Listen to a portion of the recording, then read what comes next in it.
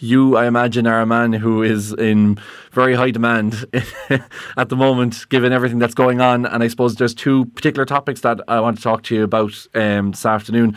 The first one, look, this HSE Cyberattack, we're hearing, I suppose, bits and bits more of information.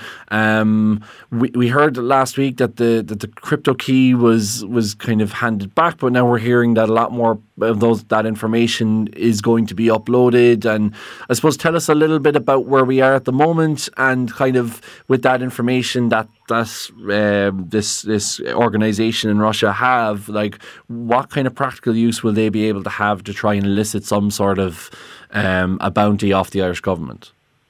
Yeah, well, we're assuming that the criminal ransomware gang have indeed stolen that information, because the HSE and government authorities have told us to expect as much. We're not aware that any of it has started to be shared or leaked yet online on the dark web. That is the threat.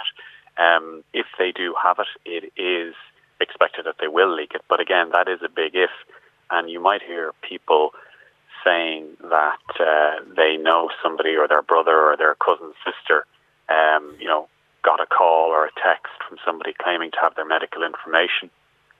That, as far as we know, it hasn't been shared yet, but there has been and there will be an uptick in the normal low-level garden variety scam calls and texts that you get, that we're all getting at the moment anyway, and we have been getting for the last year or two, because what will happen is those low-level gangs will just use the information of the HSE Cyberattack and then claim that they have your medical data, and they'll try to target you that way. In terms of restoring the systems themselves, the HSE's latest is that it's a slow process. It's going to take another while. They do have a decryption key, but they're essentially rebuilding the systems from backups. And we heard yesterday, I just saw a little bit on it, I don't know what you call it, but there was a meeting yesterday, be it virtually, about the current HSE systems, and there was a call for a chief executive of the cybersecurity branch of the Irish government to be earning somewhere between 220 and 290,000 euro, I think, plus an extra six-figure sum in benefits.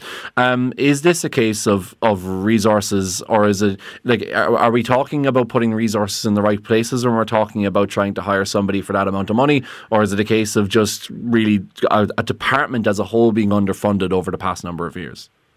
You're talking about two things. The role and the job that you're talking about there is the director of the National Cybersecurity Centre, which at the moment is vacant and has been vacant for over a year. Salary advertised for that role is €89,000, which to most people is a decent salary. It is a very good salary for somebody who is skilled and an expert in that area and overseeing an organisation with that kind of responsibility. It will be a very low salary, so that's where that call for a 200 grand salary comes from. But that still will only be a symbolic thing, because really what the Irish state needs to do is to go back to the drawing board and really ask hard and honest questions of ourselves as to what we consider defence to be. And in general, I was writing on Sunday that in the Sunday Independent that culturally and historically our attitude to defence has been that it's something that's for bigger countries, not so much for us, that will generally be defended by other countries if and when the time comes.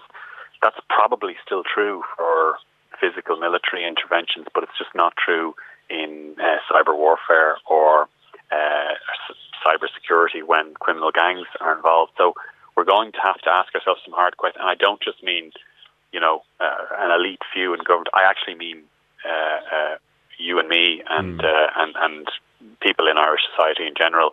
We do actually have to ask a cold, hard question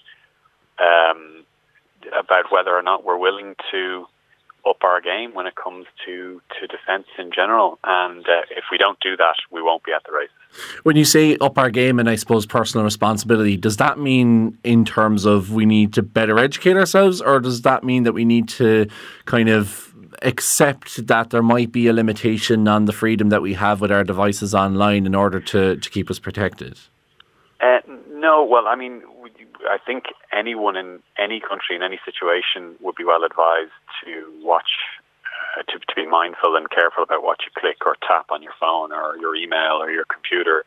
So there is a personal responsibility element. What I really mean is that when a cyber attack like the HSE one happens, the response to it in a country like the UK or France or the US tends to happen within hours. Within hours, there will be hundreds of people, experts in their field, who will be across the area, who will be scouring the dark web, who will have their own sources in terms of who might be responsible, who will have liaisons and connections with intelligence agencies, etc.